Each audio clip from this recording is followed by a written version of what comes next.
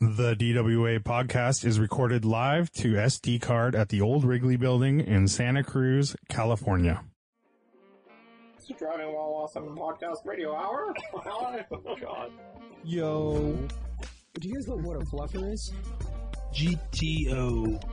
Mellow grinds. Oh, I got a PT Cruiser. It's a convertible. It's really cool. Oh, this smells of crayons for you. Hey, YOLO. You only have one life.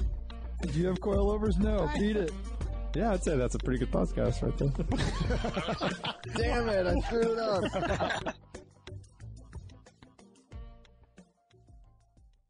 OffTheRecord.com. Fight those tickets. If you don't win, you don't pay.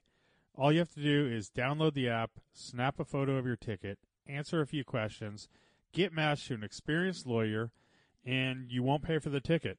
Enter code AWESOME to get a nice discount. Welcome to Driving While Awesome. My name is Warren. I'm Lane. I'm Art. I'm Brian. There's no robot here today, folks. Sorry to disappoint you. Robots have free. left the building. It's just the four of us. All right, Sunday edition. How the hell are you? How's things? You guys are looking good. That's Hanging important. in there. How are you doing, Warren? Doing real well. Thank you so much. So I do want to ask, I mean, you always say we're looking good. Can you elaborate, like any specific thing? Like, do you like, or maybe I think the hair's looking nice, the skin tone, makeup? Well, I'd like to specifically point out that Brian has a haircut, and we're all pretty happy about it. That's true. Oh, I can't tell, dude. Because he has that black background? I know. It is harder to tell, but I know what his hair usually looks like, and I can tell. It's He looks really like nice. Shaggy, right, from Scooby-Doo?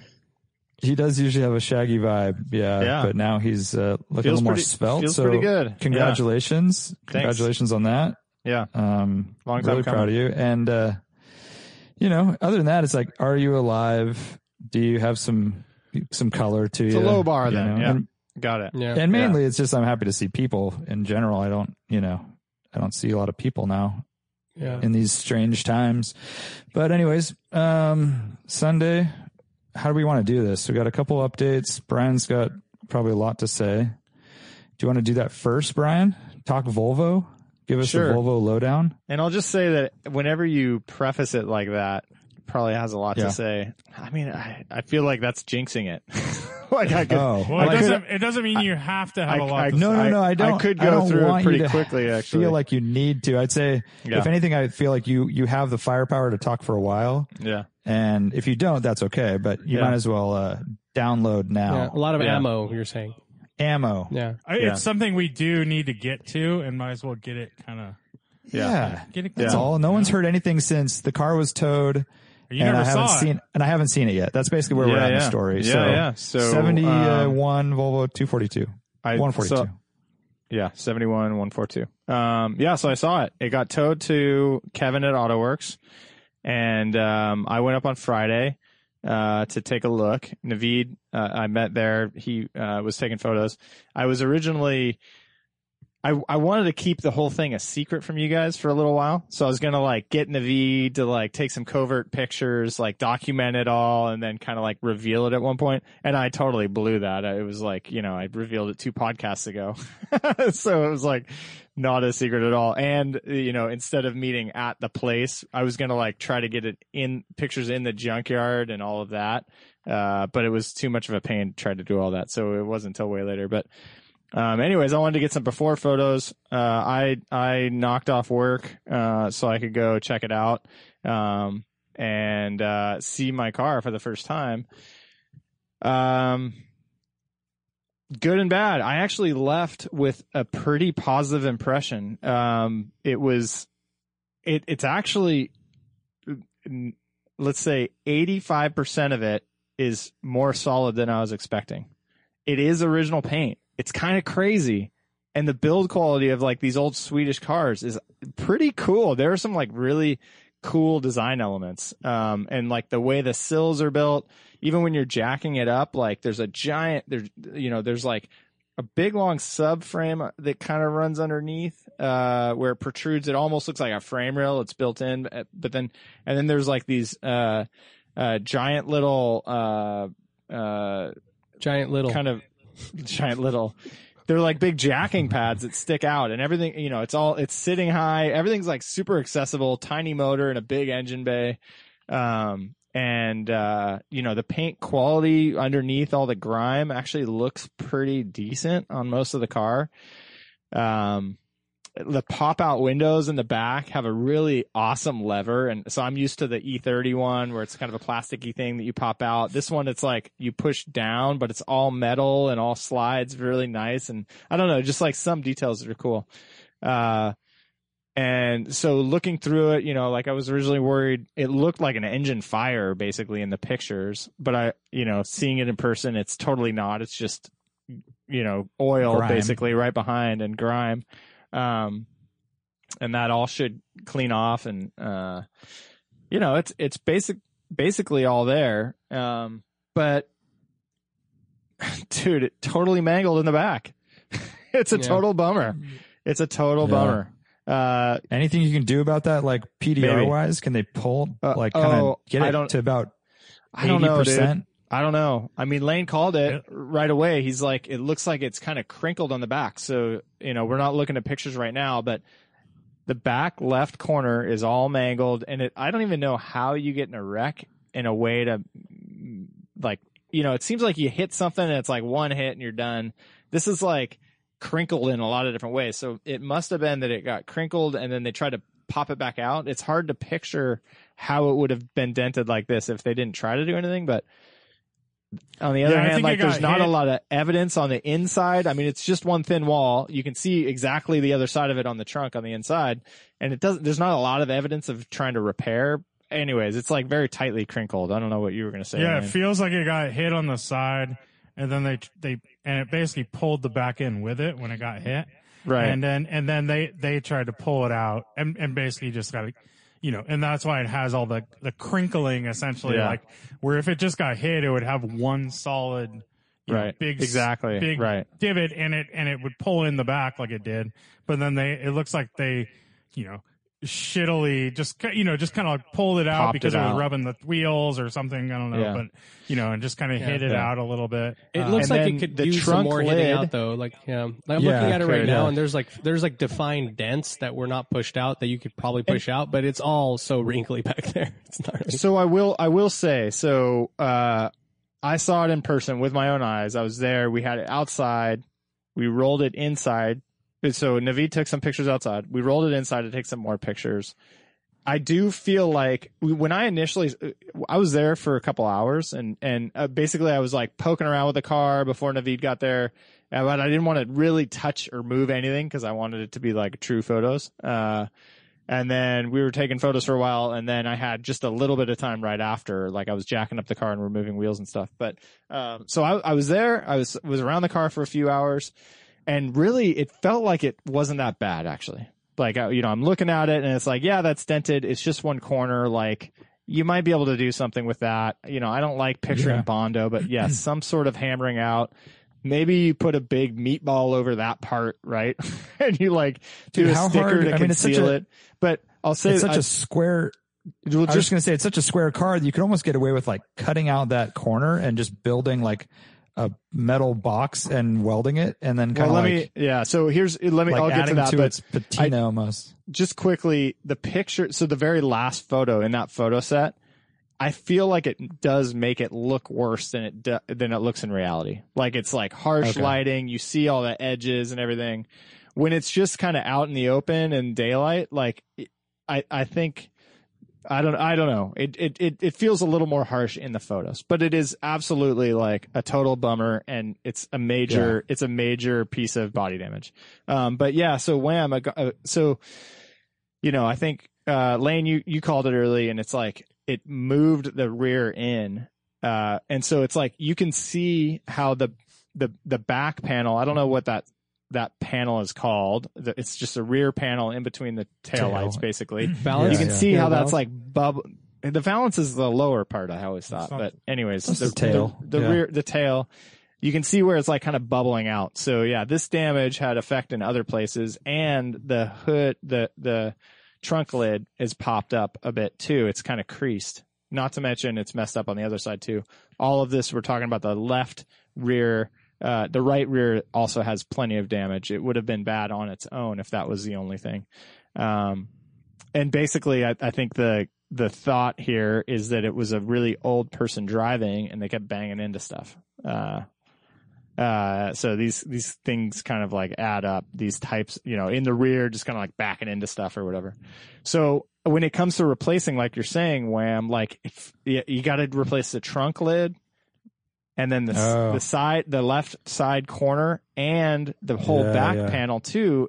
And it was crunched enough where there's a seam down for the rear fender, and it's like popped open a little hole so you can actually see daylight through it. Oh shit! Which is all. Brutal, I mean, dude. That's like I don't think that's crazy bad as it is, but it's just an indication that you're not getting away with anything easy here. It's more than just one panel.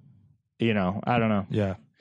So yeah, I'm with you. Okay, so that's bodywork stuff. I mean, it's also got, I'm sure, a bunch of other little body issues, but that's the big kind of and the bummer about that is that's kind of like the big thing, right? Like, sure, it's because you wouldn't usually buy a car.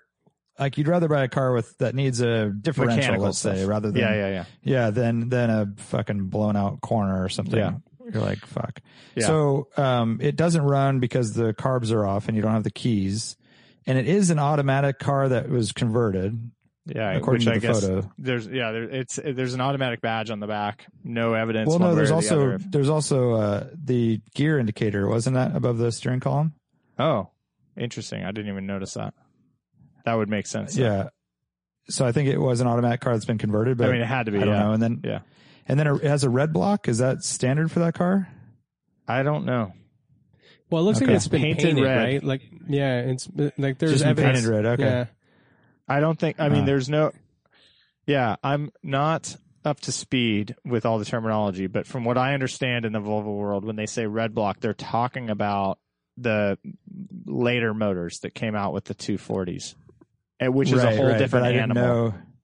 But okay, I didn't know if that was one. I don't think so, because it's a significant amount of work to put one of those in. So this is a B20. There's no question. This is a push rod motor. It's just painted red, and I don't know if that's common for those or not. Like all the whole like cowling like stuff is missing in the pictures. It's just all like the the ignition like cylinder is just kind of hanging in midair via wires. Like did you find that cover anywhere in the car? Yeah, so that was all there. Joe had to remove that because I found that there was no key. There was a steering lock on it, so he had to remove all that to pop the steering lock to allow him to get it onto the flatbed. Gotcha. Yeah, I'm looking at the picture right now. Yeah, it says the automatic parking indicate, like parking, reverse, neutral, and shit. There's a little. Oh, that's in there. Yeah. There's a funny detail, by the way, on the gauge on the speedometer. There's a sliding arrow that you just grab and you slide, and I guess that's for putting in your own speed limit or something. Oh, right. Like where the speed limit is where you're traveling. Yeah. Super weird that you can keep it there. Anybody would think to add that to a car. So like anyways, governor kind of. So, I was picturing the main part of this project, which is into my, it's not my comfort. It's outside of my comfort zone, is non-running motor. It's old. You have to get that going. That was going to be the project. But that's not the case. Really, it is all this body work, and it's like, I mean, honestly, it's not worth it. It's like a $0 value car. It doesn't make sense for anybody to build this car up. Is the sad truth. You would start with a better one. Period. Yeah, I mean, exactly. It's like the body is everything. To some extent. If you're talking about cutting a corner out of the car and rewelding it, that would, I mean, they are out there for, you're going to spend mucho dollars on that, right? I mean, that's a significant thing. If you were a body shop guy, if your dad ran a body shop, right? And someone with well versed in this, those and skills, you had a bunch of resources, sure.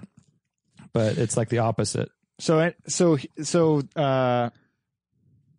this detail isn't totally fleshed out yet, but I called him. I called the guy on Monday. I was like, I felt awkward making the call. This is similar to me going back and fighting the guy, the ZR None. This stuff is in my memory, like I've been here before. But basically, when I talked to him, I said it was two main questions. It was, is there any notable body damage that I can't see in the photos? And he said no. He said, he answered me like, he took the question. He didn't deflect and say, hey, you should probably just come check it out yourself. I don't want to be responsible for this. He said, no, there wasn't any notable damage.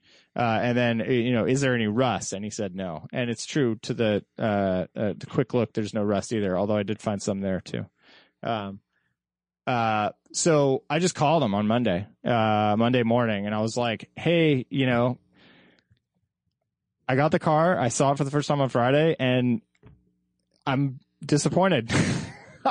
I asked if there was any notable body damage, and there's like terrible body damage in the back left corner. Yeah, major damage, dude. Yeah, it's major damage. And Lane, I can't hear you very well, by the way.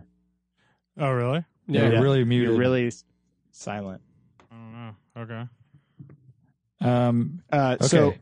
So I called a junkyard guy and you talked to him. I called him and dude, he was pretty receptive to talking about it. He was like, he's like, oh man, shoot, well send me photos. Maybe I missed it. I didn't, I wasn't trying to sell anything, misrepresenting it or whatever.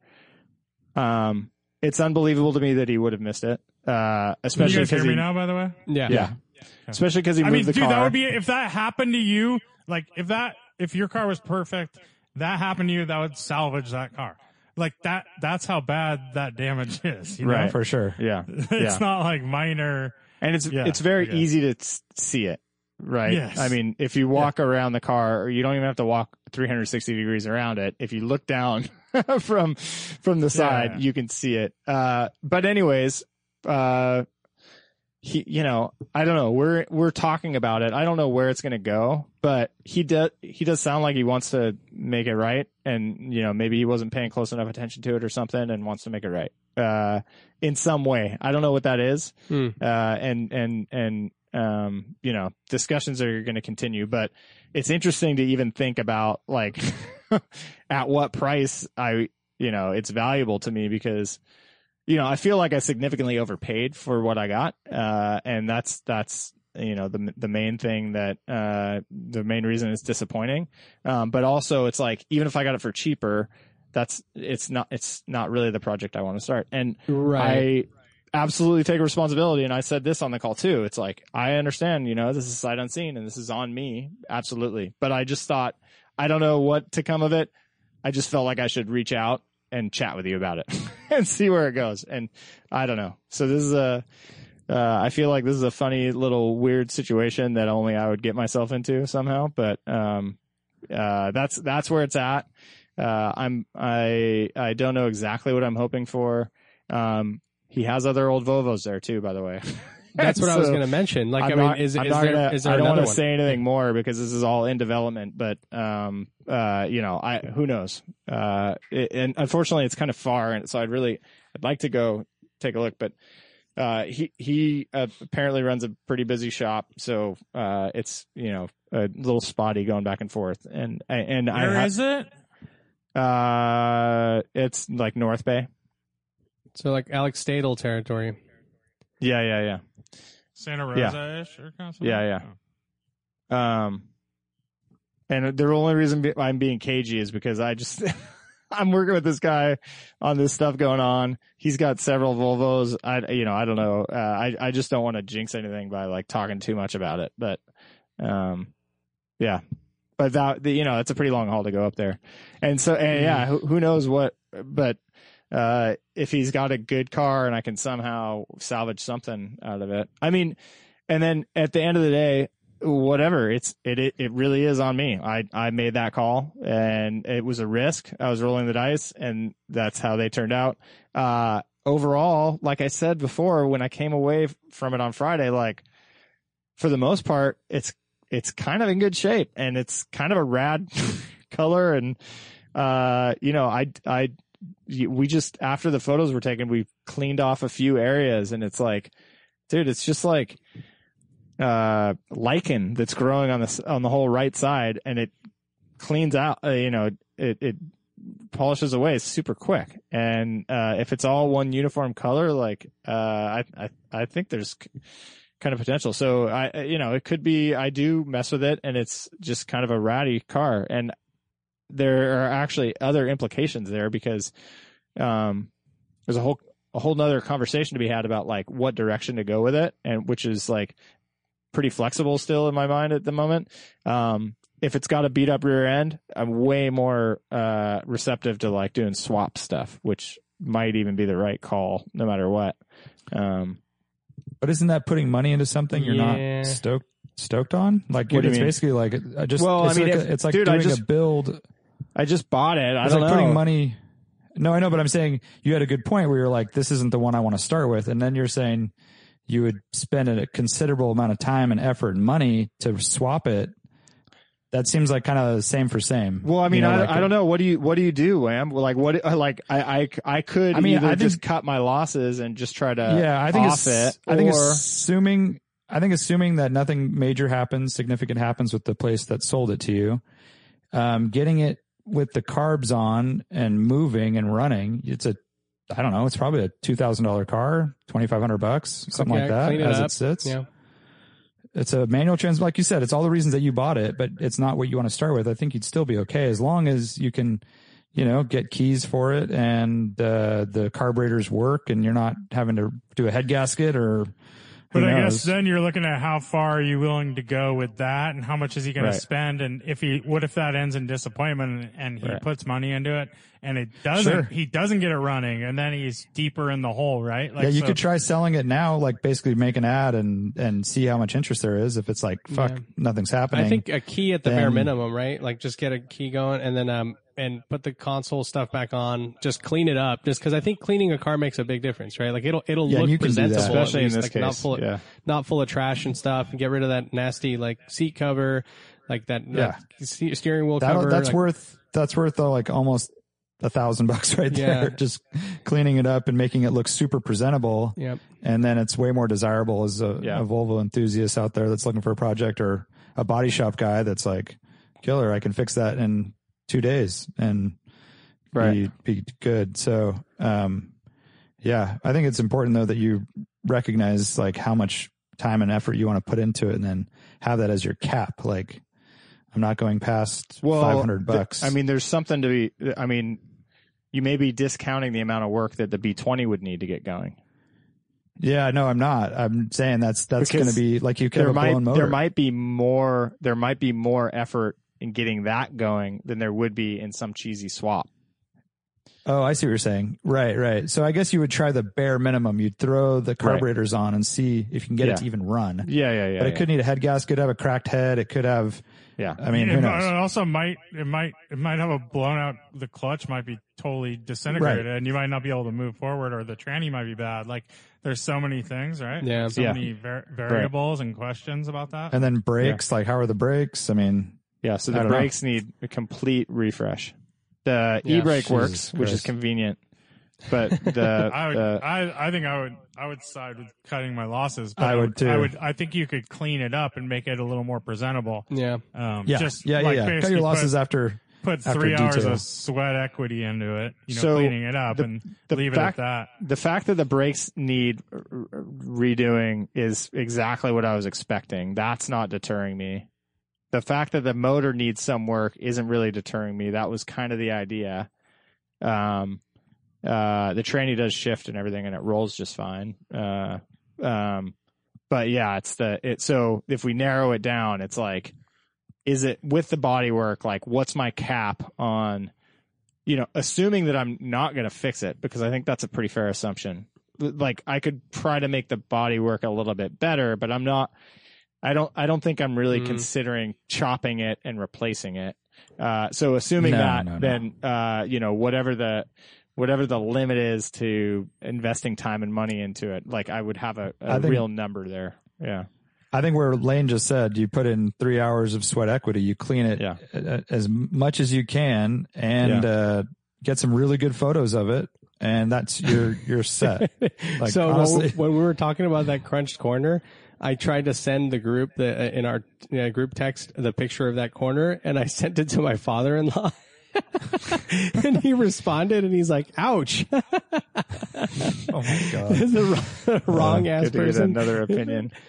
Yeah, ask him. See what he would quote to fix that. That'd be nice. Yeah. Is he a body guy? He's definitely not a body guy. Not I at all. personally believe U.S. Americans and such as in the Iraqs that you should clean it up, try to get a key for it, and then just sell it and just put it up there like that. I think cleaned up. I'm just looking like at I said, no, we can't make any. I would like to make sure that we're all on the same page, that we can't make any judgments until I have this complete this conversation with the guy. Yeah. Well, there's Yeah, that. I'm saying, if I can assuming somehow, that's-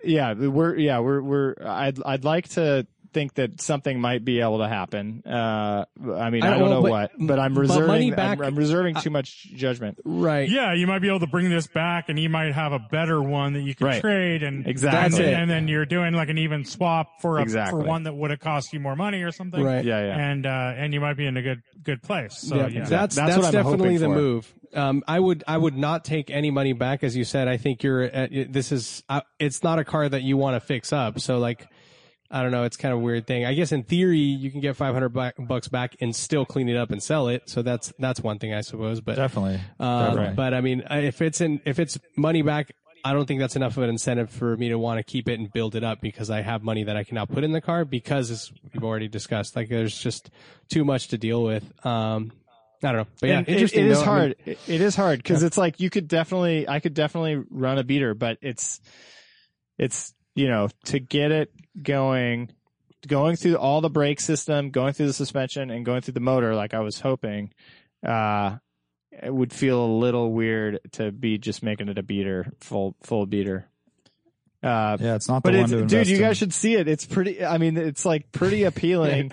I've seen The it. other parts of it are pretty appealing. Like, just when you see the color in person and the rest of the body, it's like all the panel gaps are like really good, and it it looks pretty solid. Like, and like all this, I don't know. Well, I think we would all be down with it if it didn't have the body. I know. It's like I know. It would have killer patina. It would be like, that's exactly what you desire, right? I know. But that definitely is like the big differentiator. It's a there. beater. And like, yeah, it's it makes a beater, it into a beater as it is. So sucks. So yeah, I don't know. There you go. That's just one more piece of evidence. Buy high, sell low. We're just working. How did I that. get so far away from that ideal, Wham? Well, you're about to do it right now. You might end up there again. So let's just hold out for the story to unfold. I mean, I just, so here's the hitch, right? Because obviously I preach that, right? But the dirtbag car guy in me is just like, hey, I don't have a lot of money. I just want to get something. I can get something. But I think you got to get to the point where you're investing in your future. You're investing in not having to do as much. Like, get the 142 for $4,000 that you can love and like enjoy right away. And can I just shout out one more time that it's just a terrible time not to have BRZO? I know. It's tattered. All right. Well, also maybe like instead of limiting your search to 1,000, maybe even 2,000. Exactly. It's like, because you could probably get that $2,000 for 1,500. Well, no, I mean, try to find one. They're just not, you don't see them, right? Yeah. But it's just in general, you had a $500 search and a $1,000 search. I mean, I feel like you're taking crazy pills if you think that's my only searches that I have. You should see my search list. That's when I happen to find it. Search. Yeah. I mean, you know where I'm right, that I'm all over the place. Like the main one that I've been looking at is Money Is No Object pre-75. Is like, that was like the standard one that I was back when BRZO was working, is what I was like regularly clicking on. Yeah. And then, this happened to be just like popping through regular SFBay Craigslist, the old school way. But yeah, I mean, it'd be cool if they popped up more often, but I mean, I don't know. There's something about me that loves the idea of, finding it, cleaning it up. it is an original paint car, that you have the patina, and there's like the story of resurrecting something, right? I do like that. Sure. There's something appealing You about could do that. Like You can still do that no, I know. Yeah, with this car if you wanted. Well, yeah. Iron I mean, really. I You think could wait. You could do short body that work body in damage, 5 just years. Short What's that up? body Get damage. everything This would be perfect. Yeah. I know. I'm just saying you could build this thing up, exactly the thing. Yeah. make it run, make it fun to drive, and then in like 4 years from now, you do the body work, and it's like that's a big project or whatever. But I just think you could find this particular model of car further along and better candidate for that. Yeah. But I know, and that's what we're discussing, right? So it's like if you find it further along, that's the buy high version, and why I strayed from that is like just this glimmer of like finding a diamond in the rough barn find sort of thing, right? Which is I'm just trying to describe it out loud so that we can all discuss it and label it as like these are the things that will sway us from the path. But I'm not even saying it's a bad thing. Like I think it is I think it's more fun when you can do it that way, but it's a risk, and it's like things that are too good to be true often are, right? And that's what I'm learning in a few different ways. I mean, really, your biggest mistake is just not looking at it beforehand, because that would have told you everything, and like it wouldn't have been a big deal at all. You know, it's like, and it could have been a diamond in the rough, but you would go there and be like, oh, so see it. What's up with this? Let me see it. And then you're like, oh, it doesn't have keys. Oh, that sucks. And that's like, that's another, like, that adds another, I don't know what the price is, but you could just say that adds $250 to my, the tab, right? Or whatever it is. And then you're like, oh, and it has this body damage.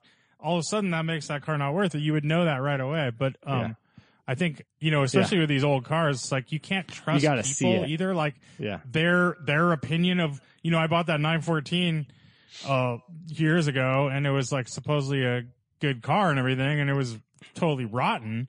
And it, like, you know, they painted it. It was like lipstick on a pig kind of thing.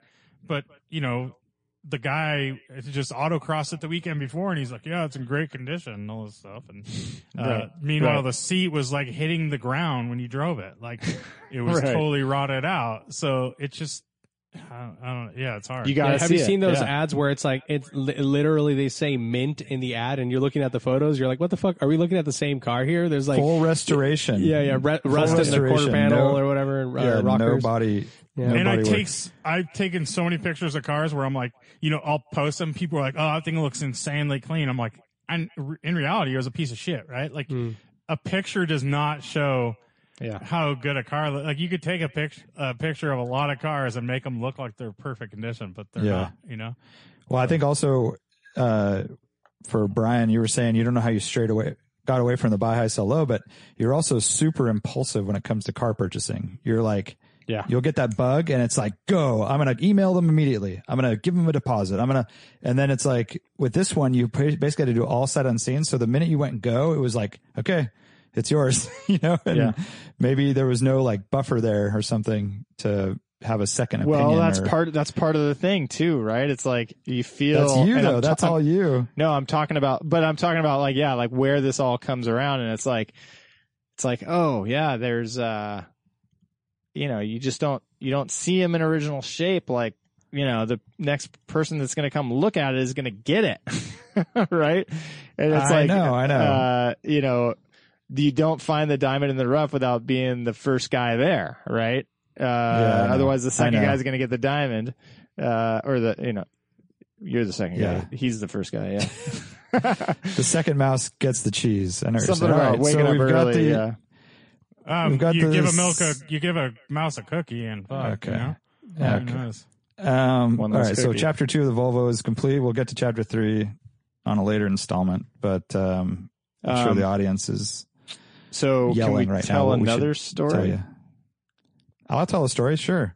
I said we. But, do you want to do a project update? Yeah, I do. Okay. Don't let me forget to talk about the Sprinter Wham. Ooh, okay. Sprinter. I just felt like it Sprinter kind of was a perfect transition because we were talking about impulsive behavior. What is happening? Well, yeah, you're an impulsive guy. if you want, you can talk about mine. Are pretty quick, so why don't I just get to these real fast and You then should buy an Impulse. circle back. That's true. That's a good idea. Yeah, there's no like. I'm trying to think of a car name that's like Good Decision or. Take your time. I got a couple. Yeah, exactly. Thoughtful. The new Buick Thoughtful coming in 1968. Okay, so last time we were talking about wheel spacers on the E30, and it was making that clicking sound. Did determine that it was the parking brake on the right side, right rear. Took it all apart and basically had to grind down 2 threads worth of the new wheel bolts from That's a from significant ECS. amount. Yeah. I know. I mean, it is significant, and it's kind of a bummer because these are kind of the industry standard expensive set, and it's supposed to come with the correct parts, and clearly these were not correct. So, were there anyhow, any differences in length between the sides or any of the bolts? Not that I could tell. I didn't take them all out though. Yeah.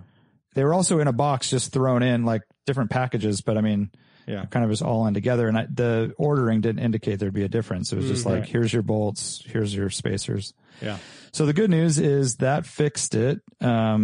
And it's all good, but it did require, grinding them down and taking them apart and kind of having to think about it for a while. So I haven't reached out to ECS, nor that I think I will, but, They'll send you. They'll send there, you new one. They'll send you replacements, but it's definitely. I mean, it's annoying that you have to do that. I mean, these work. They're fine, but now I can't interchange them. So I need to like be aware that if I take all the wheels off and I just throw the lugs in a It's funny that pile, you would probably never end up in that situation anyways. You always keep them right next to the wheel when you pull them off. I would, but if I went to get tires or something, I Right. think that could happen. They would just put them in a, Right. I don't know.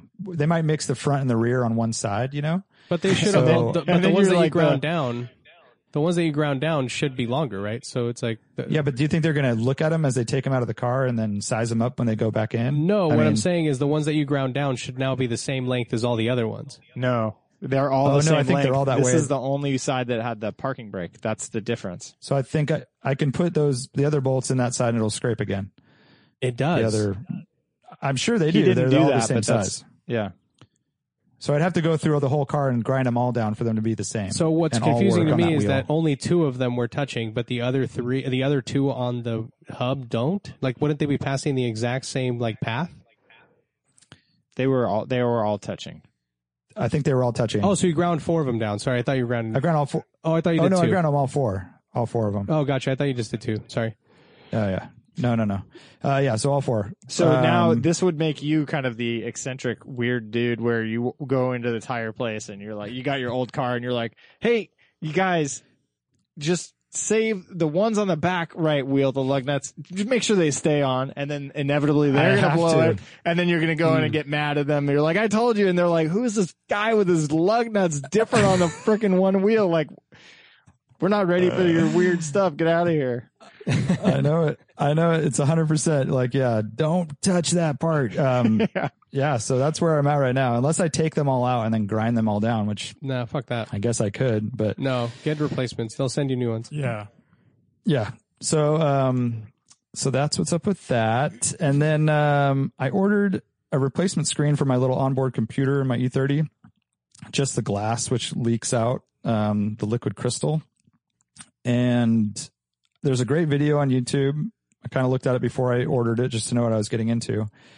And I have some pager repair experience, as we discussed previous episodes. But took it all apart. Everything went smoothly, except, and I'm going to explain this, but it's kind of nerdy and definitely like in the weeds. But maybe someone listening is like, I know exactly what you're talking about, and this is how you fix it. But there's the screen, the glass screen, and there's the board that has the little contacts to make the information go to the screen. You already lost me. All that's in between. Shit. Well, all that's in between that is a small rubber. It almost looks like insulation. And inside of that little rubber strip, this black rubber strip, the size of a, what hair, is some way that it sends the information to the screen. So it's a very weird thing. It's like a membrane. It's like a membrane, but it's insane in the membrane too, which is weird. But it looks like a rubber little insulation essentially. That's what transmits the information. So I ordered the screen. In the video, it says the screen will come with the new rubber strip. No rubber strip. And of course, this is from China. They sell them in the US, but they were like $5 cheaper from China. And I guarantee you the guy in Philadelphia isn't making his own screen. So I just figured I was kind of bypassing that. Reach out to the seller. They don't have the rubber pad. They don't include it. I found a place in Germany that makes the exact same product. They include the lights. So 2 new lights for the whole panel and the rubber strip. And it's like $15 more or something. So I just ordered it. It's going to come, but I mean, I don't even think it's worth dealing with China to return this thing. I'm going to see it was on eBay. But, how much was it? It was only $30. Oh, why don't you call them and say, "Hey, man, I checked and they said that this is included. I don't feel like this was a very fair deal." I would. Do you have any other screens that maybe have the membrane and maybe we can work something out? Like, I'm going to try to see maybe if an you old can Volvo. get back to me. Yeah. I need to, first of all, if anyone can translate into Chinese or I don't even know where they are exactly, but we'll see what we can do about that. So anyways, that's coming. The problem is the screen works. It is so dim. It's like it's not getting the information across to the screen enough.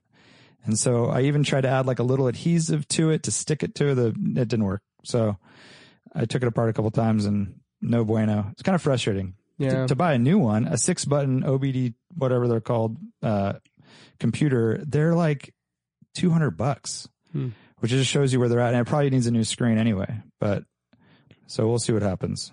I did install the left front brake intake, which I lost, and it included a temp sender for the ambient air. So that'll work once I get the screen to work. So I'm back to having the temperature, which is nice. That you can't see. Eventually once the screen. That you can't see it. I can, Just in time I can for winter. barely see it. It's like, if it's dark in the car and I'm like down right next to it, I can kind of see it. But Yeah, like it sucks because how will you know when to turn the heat on? And thank you, Lane. painful, right? It's just not right. I mean, It's I was not talking to right. Wham the other day. He said he's just not even going to drive the E30 anymore. If he can't know the temp outside, No. why even bother? Yeah. I pulled the wheels off. It's on jack stand, Yeah. so that's it. I did also fix a microwave and my plumbing, thanks to Garrett. Nice. Shout out Garrett McIntosh Plumbing down in Riverside. And I built a rock wall for my backyard. That's Dang. Handy Breezing man. through all this stuff. dude, microwave required 3 switches and a fuse, and it's fixed. Wow. So It's definitely super rewarding, though, right? The most I've well, done so far so good. The most I've done to fix a microwave is there's like a little tiny, a super thin cardboard panel. It's not cardboard. It's made out of like ceramic or something that covers the hole where the Oh yeah, the I know shit what you're comes talking out. And like I've cracked that accidentally while cleaning. It's like the Megatron, or what is that thing called? You know what I'm talking about, right? And the Magnetron. capacitor, And it's like back there, and so that's a splash guard basically. So it but it allows the and it can't be metal. It can't be metal because it allows the right? Yeah. microwaves to go through. And so, I bought like a sheet of that and I cut it, and like that was pretty cool. I cut it to size. nice. Yeah, but This was an interesting one, and I won't get too far into it, but essentially it was blowing this fuse, and it turned out that the door switches have resistance. And, one look at appliancerepair.com, which is a great little, I think that's what it's called. They have like the most generic appliance repair videos, like this is the switch, remove I switch, love that. and replay, If you can very, just speed very, it up. very, Yeah. yeah. Anyways, there's a bulletin about that, and they sell the 3 switches on Amazon. So it was basically down for a week, but yeah, that was a good feeling. Although when I finished the repair, I then looked a little deeper to make sure there was anything else I was forgetting to like do while I was in there, and it said, "Do not work on microwaves. They're incredibly dangerous because they don't." Even if you unplug it, it still has power in the capacitors. Something about them like has a power storage in it. So but they said usually it's gone in like 30 seconds once you unplug it. But in some weird cases, you could get shocked even after it's unplugged, which I was completely unaware of. So yeah. Anyways, worked out all right. Didn't die. There you go. Oh, and also the plumbing repair I did was just for a leaky bath faucet. And I take it apart, and I'm about to pull out these washer kind of grommets, which I think is the problem. And I talked to Garrett, and I texted him a picture, and he's like, "Well, never seen that before." I'm like, God. It's always like the one brand. He's like, "Yeah, that's something super old," and I've never seen those before. I'm like, "Come on." And I went to a plumbing store directly. They had sold me parts for it before, and totally no help, had no parts. I'm like, holy shit, because I took it apart, and if I can't get it back together, I can't turn the water on. I go to Ace. This is just a little free advertisement for Ace. Like an entire wall of seals, grommets, springs for all these different things. I mean, they had exactly what I needed. So dude, Ace is the place. Yeah. Ace is the place. So good. Yeah. Indeed. I should have gone there first, but I had my priorities backwards. Anyhow, those are my updates. Nice. Boom. Bam. Cool Boom, bam. updates, dude. Boom. Thanks, dude. Yeah, man. Those are awesome. Brian, what's your Thanks. Sprinter story? Oh, so we're replacing the Jeep. Oh, did I talk about the Jeep? How it's the body control module? Okay. No. Nope. So Jeep wipers just randomly turned on, won't turn off. Yeah. So you did talk about that. So I thought it was the Switch. combo switch, Or and it wasn't. It's the body control module. I did talk what about does that mean? What is a body? No, what is a body So control? it's the man? it's the It does a brain. bunch of stuff. Yeah. Warren could say better than me, but it's basically the brain Yeah. that controls all of like the random shit around the car, which And is there like could be several of them. You Yeah. might have like 3 or 4 in a modern car or more. And how much are body control modules? So the previous part, Mandibles. the combo switch, which is the stock and everything, $800 was the first quote I saw. This Yeah. one, $400. But you got to throw it nice. in. You got to program it all. I'm out the door, $775. Okay. Yeah. So that's actually better. The guy was super surprised that I was happy to hear that. I was already chalking up $1,500 for this repair in my head. After parts and labor. So, somehow it feels good. But, you know, I was chatting with him and he's like, yeah, it's like such a bummer. I used to like Jeep products, and then, which I actually thought it was surprising to hear because the previous Jeep Grand Cherokee it had terrible reliability. But he's like, or 2 prior or something. But he's like, yeah, it's like so many weird issues. Like we had an alternator that just like burst into flames, and like he just listed off like 2 or 3 different things where it's like, you know, he was surprised I got to 100,000 miles without having any major issues. Major shit. Yeah. I was talking about how I was disappointed. Like we do a tranny fluid change, and it's a plastic cover on the bottom, and you can't change the filter. The filter is the whole plastic thing, so you replace all of that, and it just feels weird bolting up plastic stuff underneath a 4x4 anyways. But little things like that, and, you know, just his general sentiment solidified the idea that it's like the thing feels like a ticking time bomb at this point, regardless of how our experience has been so far. And I just can't, you know, this is, you know, I think I already mentioned that we were looking for a car because, you know, the suspension's starting to feel a little wishy-washy. We're at the time where it's like, we've got to do front end bushings and stuff like that. Not to mention, like, you know, we're not too far away from needing tires. I think we'd probably be fine for the winter, but we could justify doing new tires. And all of it, like I was looking at that $3,000 sum of like doing all, you know, whatever maintenance at this mileage. And then, you know, to have this one just spring on us on top of that, and then chatting with him, talking about his experience with all these other random stuff, you know, that all solidifies my idea that we just need to find something else. Anyways, this is again a reference, you know, Warren and I are on a thread with our friends Jared and Kevin, talking endlessly about, you know, basically whatever our you know, travel rigs and that sort of thing. And one of the solutions might be a Sprinter van for us, which is its own whole category. You know, that's a whole topic to cover. But anyways, I'm looking, or Jared sends over this link, and it's the 118, the short. Okay, so it's the T1N, which was the first generation, ended in 2006. Jared sends over a 2006 short wheelbase, the 118 passenger low roof, which is kind of a desirable van because it's like it's the smallest Sprinter you can get. It's all windows. It's got all the seats normally when they come from the factory. And it's just kind of a manageable size. It's a foot longer than a Prius. Is it really that? That's crazy. Yeah. Yeah. It might be the Prius V, but yeah. And even with the low roof, so if you add a high roof to that, then that's the crown jewel, right? Like that's the one that a lot of people want.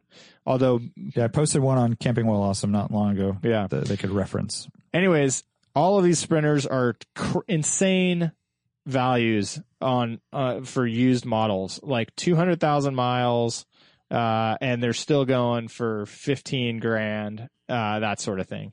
So Jared sends us one, and it's 15 grand, but it's got 100,000 miles. It looks super clean. It's got the it's the 118 low roof passenger model. All of these things like add up to like, you know, you just never see them at 100,000 miles. That's very low. And they just dumped $7 grand worth of work into it that they had receipts for, apparently. So anyways, I'll keep this one short, but, looking at it, it was like, dang, you never see them like this.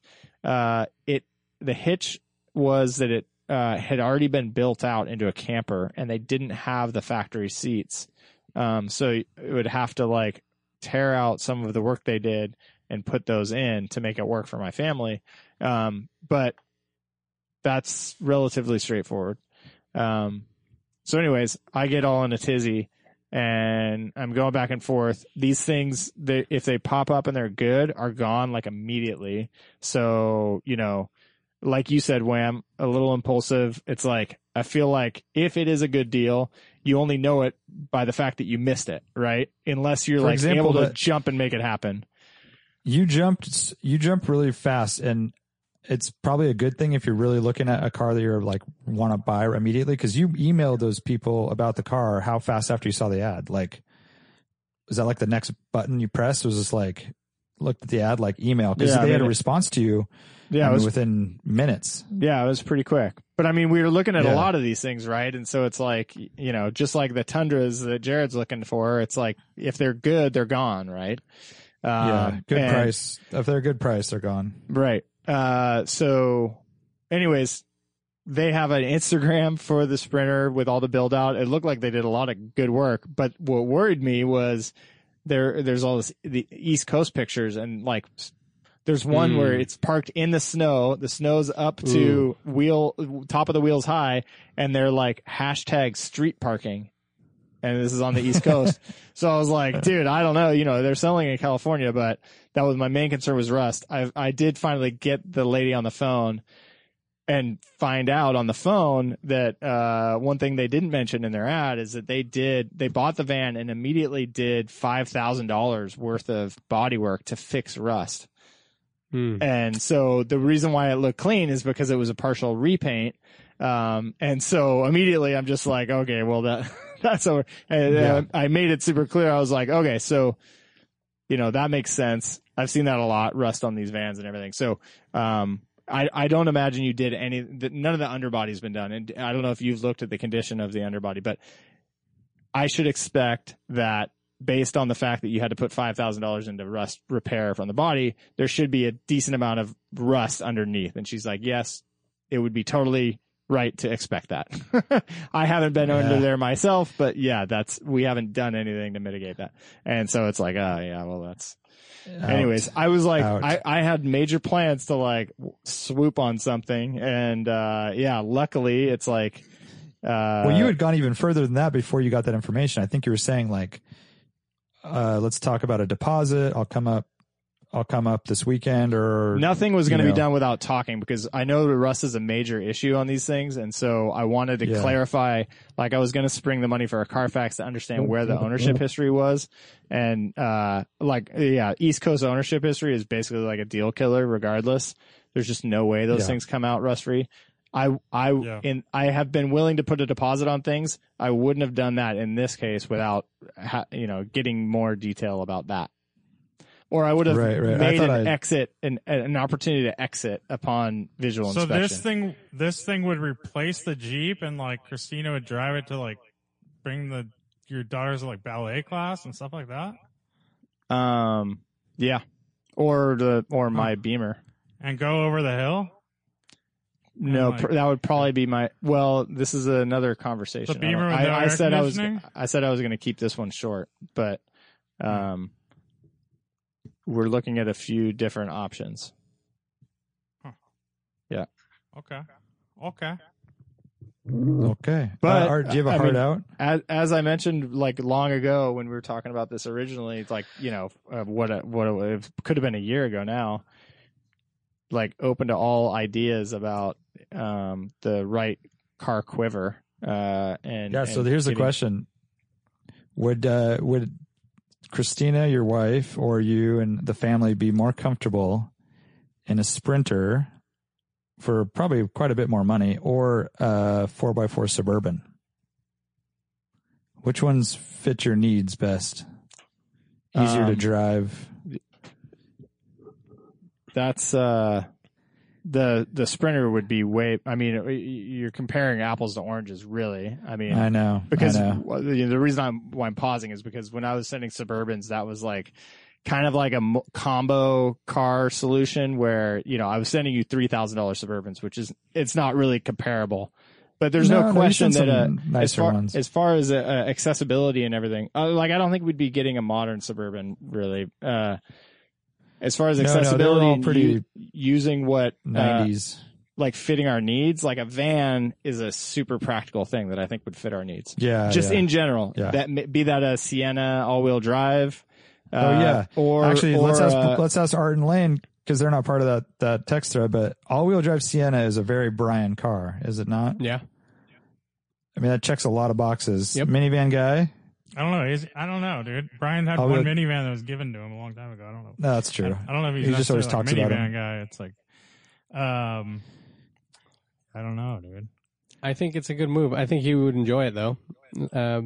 What a Sienna? Yeah, it definitely fits. Yeah. Like it will check a lot of your boxes. Yeah, and like you have the weather capability if you try to go to Tahoe in the winter and all that kind of stuff. And it's safe for the family to drive in. It's really convenient to get kids in and out of. Yeah. It's a more car-like driving experience for your wife, so she doesn't have to drive this big old truck whenever she goes somewhere. So I think doesn't the Sprinter lose lose a lot of its like overlanding or whatever stuff if you're putting a seat in it anyways? Like what's that? Kind of like just. Isn't it losing like any of that kind of stuff anyways? And then you'd just rather have a Sienna if you have seats in it? Oh, I don't know. I don't know. You're not doing like a build out. You don't have all-wheel drive. That's for one. On what? On a Sprinter. Yeah. Yeah, but I'm just saying like the reason you'd want a Sprinter, it seems like, is to be like, have like this vehicle that's like a motorhome, part van. And then if you're putting seats in it and stuff, might as well get like a more comfortable, safer vehicle. I mean, that's what I like about, really one of the small Sprinters is, which most aren't, right? But if you get like the short one, low roof, it's basically like a minivan on steroids. It's got more interior space for like a little extra breathing room and throwing stuff in the back and that sort of thing. We're not planning on turning it into a full camp mobile. Okay. I guess that's my point, because then you're dealing with a less refined, not as safe vehicle. Not as, doesn't corner as well. It doesn't brake as well. Yeah, and it's bigger to climb into. It doesn't have side airbags. It doesn't have all this stuff for your children to be safe, and you're dealing with an older vehicle too that doesn't have all the safety stuff. It kind of seems, like you're kind of losing out on all the things why you would, like the reasons you would buy one of those vehicles, in my opinion. You're losing out on all the reasons why you would buy a Sprinter. I mean, the reason you would buy one of those is like to have a big box space in the back and be able to utilize that. Well, you can totally do that. Yeah, like if you look at so if you take a Sprinter and you remove the rear seat, so if there's 3 rows, say in a 118, and you remove the rear one, that's a huge box that you get to use for whatever you want. Yeah. Does that make sense? Like that is like completely different than a Sienna. And you get the cool thing too, is it's like, it is kind of industrial, as far as like the materials used and everything. And you get that diesel motor. Like it's pretty rad, really, when you think about it. And it fits in a special niche where it's like that OM GY6 motor or whatever of that first generation is like kind of legendary when you look into it. And so like you take a minivan, and which I think is a great, these are like great uses of space. Like a minivan is a cool thing, especially, by the way, the Sienna does not have this, but the Chrysler ones do, is the stow and go seats. Awesome, right? Like you just plop them down and you have the full cabin. Like that's a rad space to be able to use. That's the advantage of a minivan. And this is like, now you put that on steroids, you make it bigger and boxier, more window area, and you get that awesome diesel motor, and it's like rear wheel drive, like all this like utilitarian stuff. Like that's what appeals to me. But is that motor better than like a Honda V6? Like, like a Honda V6 is going to get better, like probably get better gas mileage. Or a Toyota. And it's going to be more responsive, or a Toyota V6. Yeah, it's about the same. Quicker. About the same MPG. Yeah, and it'll pull. But it's going to be way faster, like a Toyota. Yeah, or well, I Honda. mean, I think there's a lot of, so it's like. And you're paying a third the price, and it's safer and a better driving experience, like as far as like. For an all-wheel drive Sienna that you would actually want to drive, it's going to be more expensive than a Sprinter probably. Way $15,000. Like look at them, dude. They're actually they're really expensive. Like if you get if we were getting one you'd want to have. If we were getting a Sienna, I think it's like if you try to go like the 3 years, 60,000 miles old, dude, it's okay. Then if you're looking at $35,000. Yeah, I guess these things are like I was 50 you were something looking at new. like for like, because you're looking at 2006. Well, that's the thing. You can't do that with these. The Sprinters are a crazy category because they are built to be utilitarian, right? And those things were FedEx trucks and all this stuff. Like it literally, while the vehicles are problematic, they are the materials used and all the components used are built to go a long time. So you do see them with over 300,000 miles on them. And, in some cases on the first motor, if they were well maintained, but often they're not well maintained. But that's like you can't even compare it to other minivans because it's like you never see a Sienna with 300,000+ miles, right? So it's not like one that you'd want to buy and use. Well, no, at all. They don't even I exist, I don't think. I mean, really? I feel like if you look on Craigslist and can find me a 300,000+ mile Sienna, that would be new information for me. But in general, and it's the same thing actually if you compare to the like even the Econolines and the other ones, it's like whatever the Chevy Express or whatever. Yeah. Like Safari, yeah. They start to fall apart after a certain 100,000 of miles. Like the build quality seems to be better on the Mercedes as far as long lasting. So all that to say that it gets you into like a weird different category when you're trying to compare them. And a 150,000 mile Sprinter, I think, is a recipe for like, I think you're going to be putting a decent amount of money into weird electrical issues, but if you bought a well-maintained one and maintain it well yourself, the big mechanical components and the body and all of that should last another 150,000 miles, which is kind of crazy. And they're priced according to that thought. Although, I mean, that you had said like that one at 100,000, they just put 7,000 into it. Like that seems like, it's all a gamble of timing, right? So yeah. Where do you want to buy? Do you want to buy it at 50,000 and then put 10,000 into it? Do you want to buy it at 150,000 and hopefully you're good for 50? It just seems kind of like buying a vintage car at that point. Like, dude, you're not buying a car you'd want your wife to drive to the grocery store every day. So that's the question. That's a good so point. Right now we have a Jeep, and that's the one car solution for my wife. What she said, what she would like in a perfect world is she wants a Sprinter and a convertible, which warms the hell out of my heart. That's pretty cool. Oh boy. And I mean, it's interesting. Like you can do that actually, right? Like we bought a brand new Jeep off the lot. That's a hefty payment that we've set aside for a long time. And if you break it down into two different used cars, you can do that. You can have 2 cars. So For sure. when we're talking about going over the hill, like it would be nice to have a van for the weekends. And then when we're talking about going over the hill, we do have my BMW. I think I am going to get the AC fixed here someday. I've been trying to, but my guy hasn't been responsive. Or we get, and so we get a van for the weekends, and then something, either my BMW or her own car that she can commute in. And, that's like, if you do 2 $15,000 cars, a $15,000 Sprinter that does not have to be necessarily daily driven, right? And 15,000 or less, hopefully, for a decent convertible. I mean, these are the things that we're bandying about. E46 330 convertible. I don't think I can do that. I don't. His and hers. Why not? Shared knowledge. Yeah. There you go. One mechanic. I know. Yeah. That's the thing is I don't want to be the mechanic on another car. Well, no, I'm saying if you, you already have a mechanic, but, I don't know. That's an option anyways. Okay. So that's all good. We'll get, we'll see what next week brings. Hopefully BRZO will be fixed and, your troubles will be over. All right. Tribute time. Well, Lane did some things. Sure. I mean, I did some stuff, but okay. Lane, talk. I forgot. I'm sorry. I went to Vault Auto Cars and Coffee. Our friend Joe Otati is organizer of it.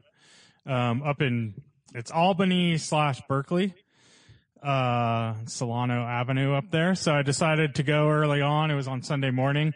I had a little conundrum because I really wanted to watch the Formula One race, which started at 6:10 a.m., but also the Cars and Coffee started at 8 a.m. So I was just going to watch 10 minutes of the race and then bail. And then I was going to watch the rest later, in the day or whatever, or that night. I ended up waking up at 4:30 in the morning. Whoa. Not no surprising. alarm. And I was just up. And instead of just sitting in my house and waiting to go, I just got dressed basically and took off at 5 o'clock. Damn. I drove until 6:10. I pulled over in a McDonald's parking lot, watched the F1 race on my phone in my car, 25 minutes outside of the car show. And then when the race was over, I went to the car show and I got there at 8 o'clock. Nice, dude. That's Productive. random. So, yeah. That was a boring ass race, huh? I thought it was good. Really? Yeah, it was a good race, dude. There's nothing good about it. I mean, maybe the first What the 6 fuck? laps. Yeah, dude. What happened? I mean, dude, there was tons of midfield action, dude. And Where the was beginning it? was Boring. rad, dude. That's Kimi like the problem with Räikkönen F1. going from That kinda- 16th to 6th. No, that was great. But Insane, I mean, dude. the first part of the race was cool. And then after that, it was just not a single exciting thing happened. There was no there was maybe one exciting pass the entire race. Yeah, I enjoyed the race. That Stroll incident, that was it. It was maybe it just, I don't know. Yeah. Where was it? Kind of disappointing. It was It was Portugal. in Portugal. It's a cool Portimao. track. Super cool track. I've It's never like a seen roller that. coaster. It goes, Dude, those flying plateaus. corners, up and down, and a lot Track of was sweepers and stuff. Really cool. They kind of fucked up. They did the DRS zone. They put the basically DRS release or whatever a little early, so the overtakes were super easy on the front straight. They so that didn't that one. if you were within a second, you were just gonna pass the car in front no matter Right. what. Yeah. And they kept saying why even try to stop them? Just let them go. And it's Yeah. So it made it where that was the reason there wasn't there was a couple cool battles though. I mean you might not have thought so, but Perez just had so a nice subtle. little battle going on with Ocon, which was an interesting one. They used to be teammates, and the story there was they would always crash into each other, so that was kind of cool. How was the Cars and Coffee? There was a couple other ones. I'm talking about this right now, but Okay. yeah, I don't know. I found the race pretty fun, and interesting. And then as soon as that was done, I drove to the Cars and Coffee.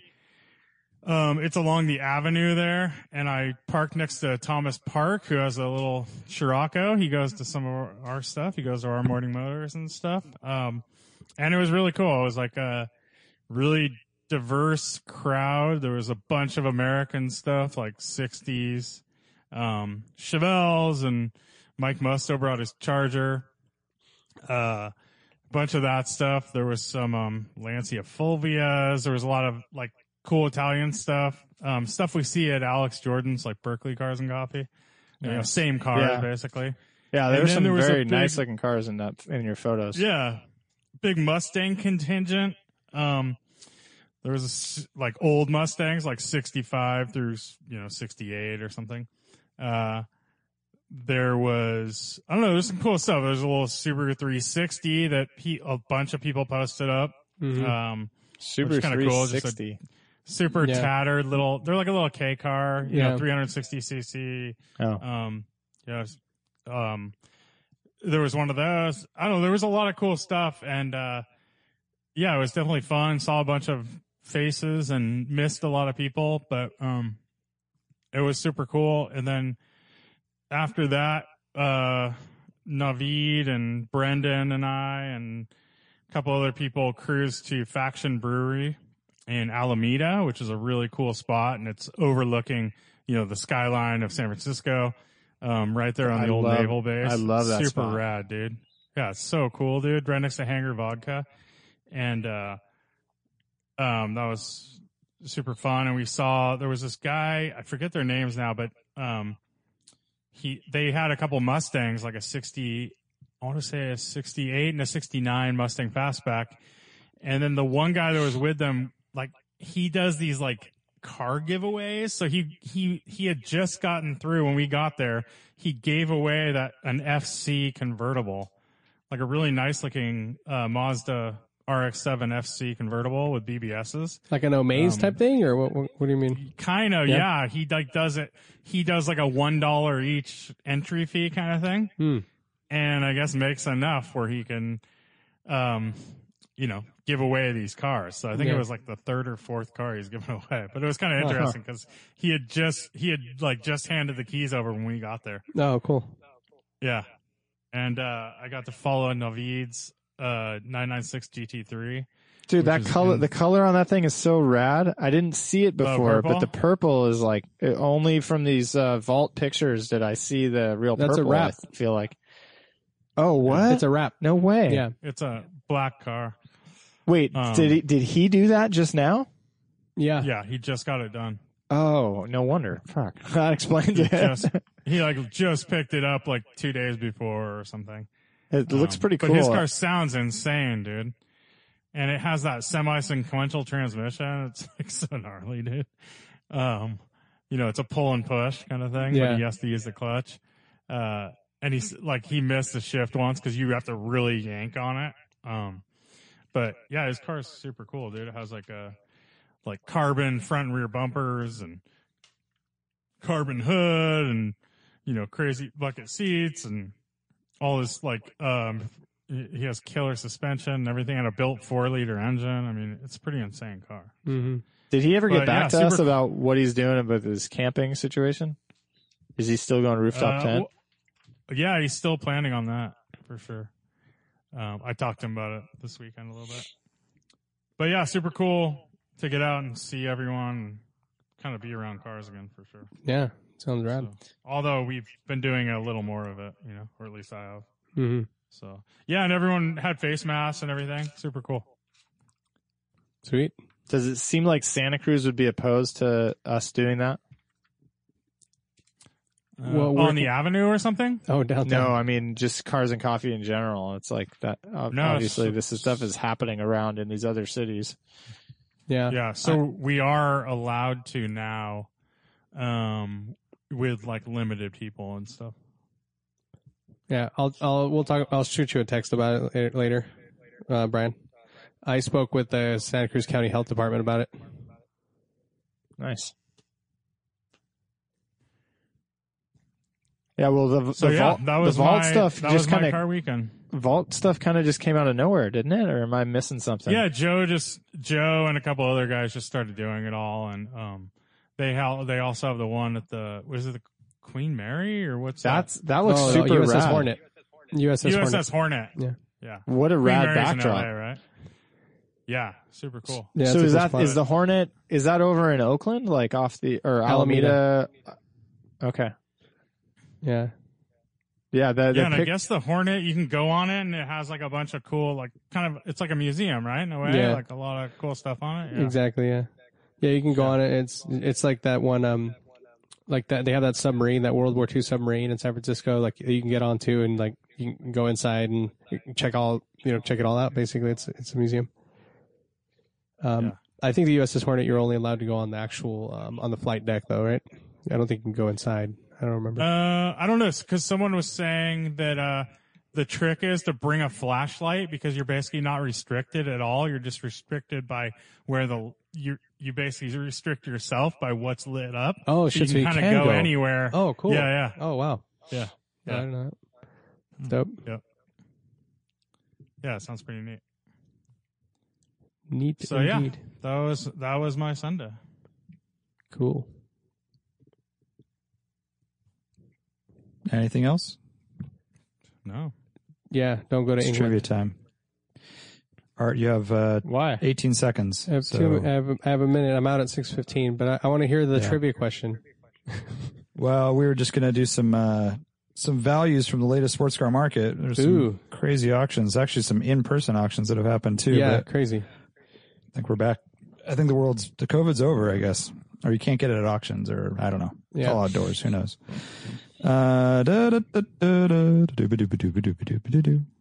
Trivia time. All right, Art, I'll give you one. You can be part of this one, I guess. See what happens. This was in UK, Gooding and Company. 1937 Bugatti Type 57S Atlante Coupe. Beautiful. Arguably one of the most beautiful cars of all time.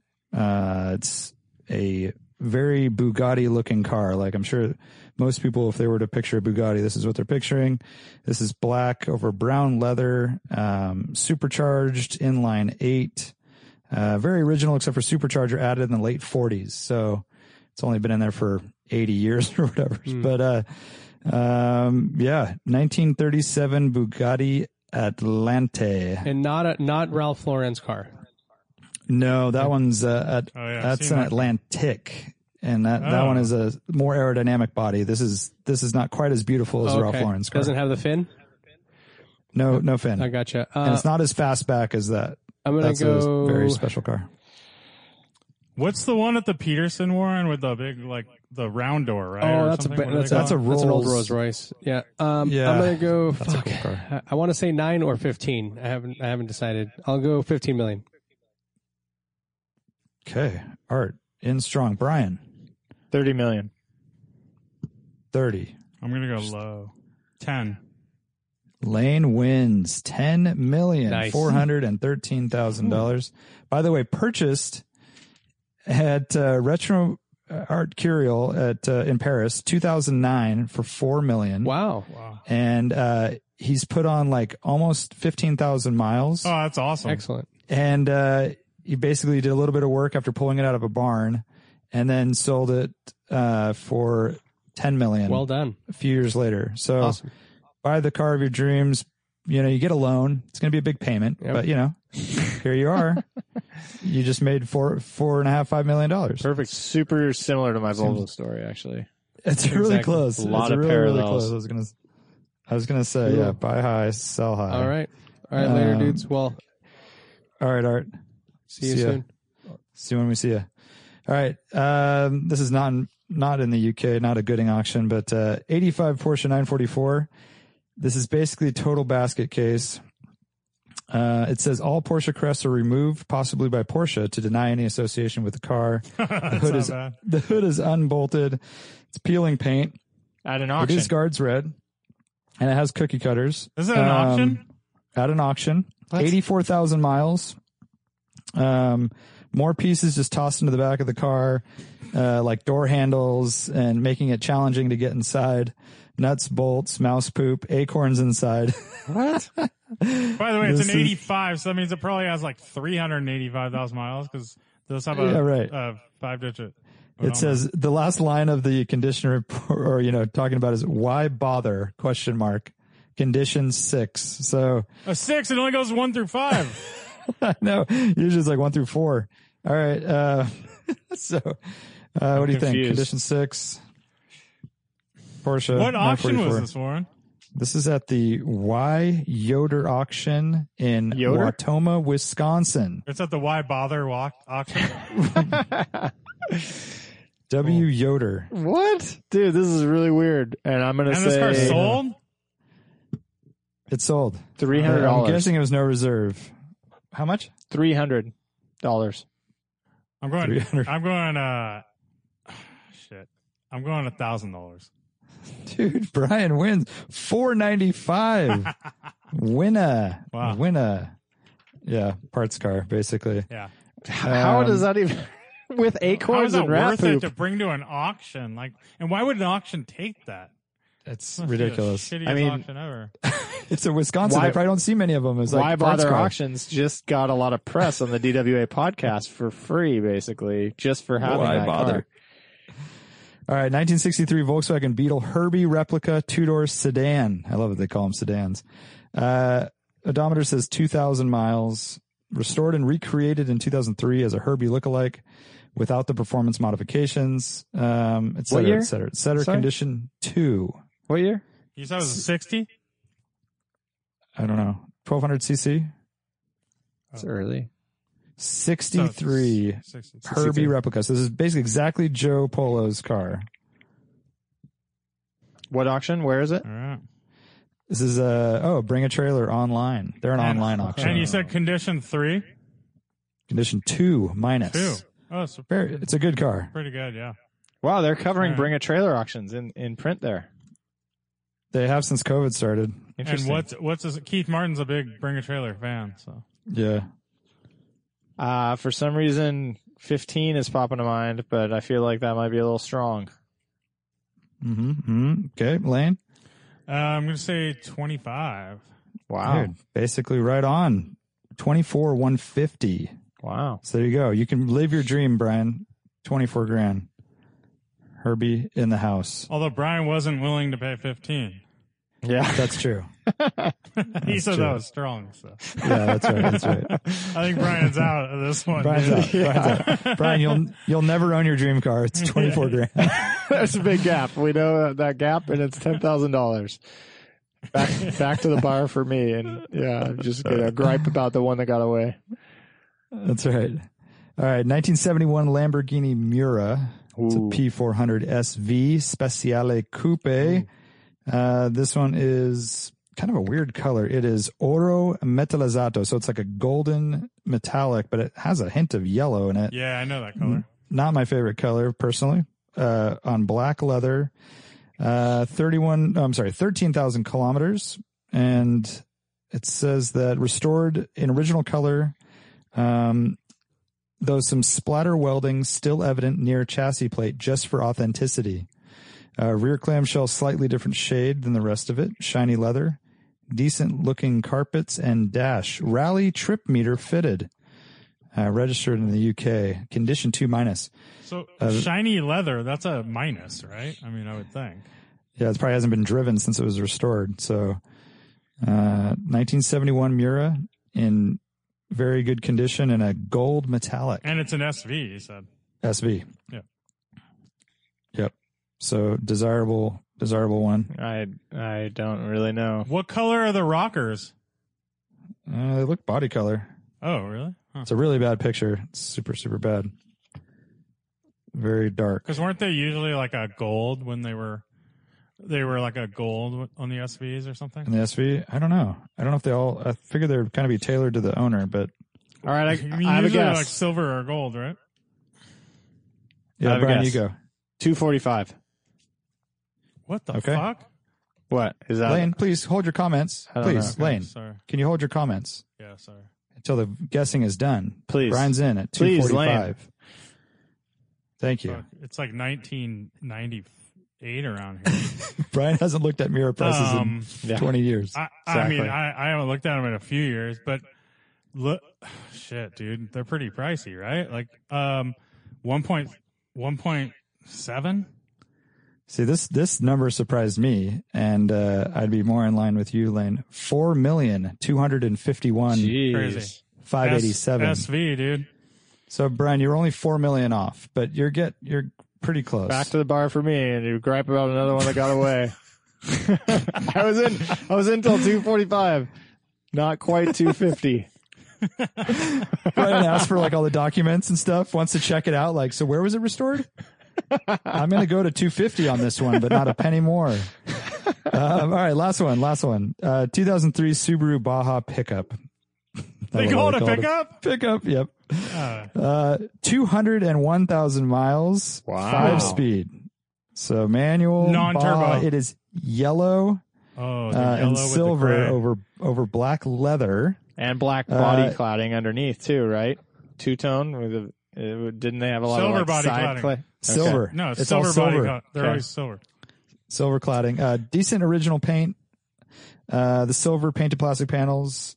Say that 5 times after a few microbrews. Haha. Have moderate to heavier scratches. Road debris chipping. Replacement windshield. So you're not going to get Class G certified.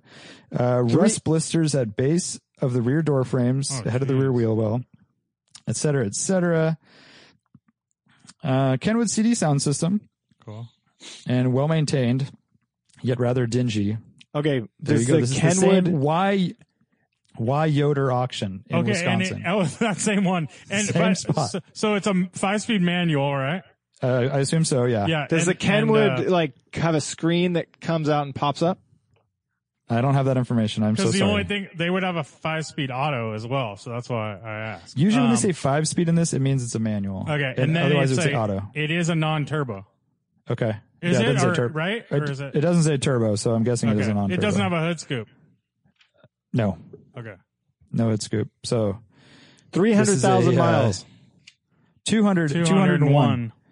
And this is a 2003 Subaru Baja pickup, please. With rust. With a little bubbling, but this is Wisconsin. This is probably like a pristine car in That's Wisconsin. true.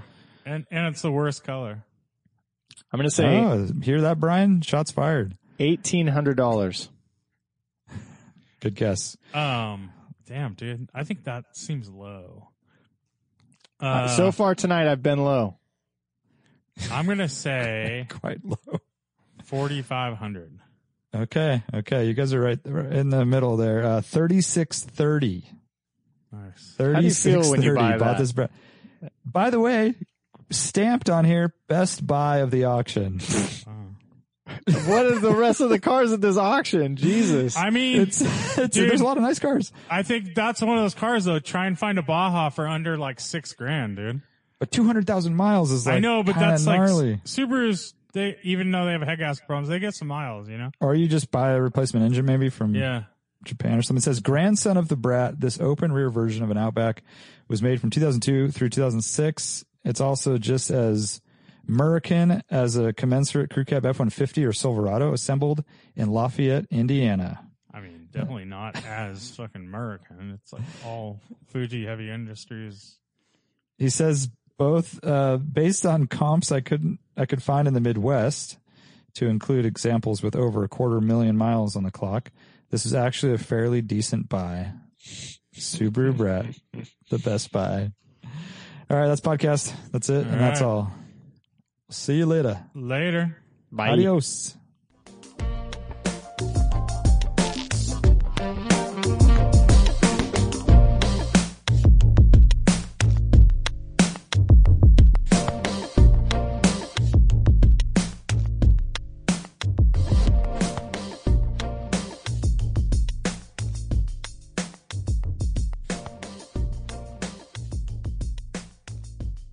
It says all Porsche crests are removed, possibly by Porsche, to deny any association with the car. Patreon.com/driving while awesome. Do you enjoy the DWA podcast? Give us a little love and support us on Patreon and get some awesome bonuses like a weekly exclusive Patreon podcast, exclusive stickers, koozies, and discounts on everything in our store, early access to rallies and other DWA events, and much, much more. Yeah, it really helps us out if you become a patron of the podcast, and we hook you up with some really cool stuff. So join us now at patreon.com/driving while awesome. Thanks.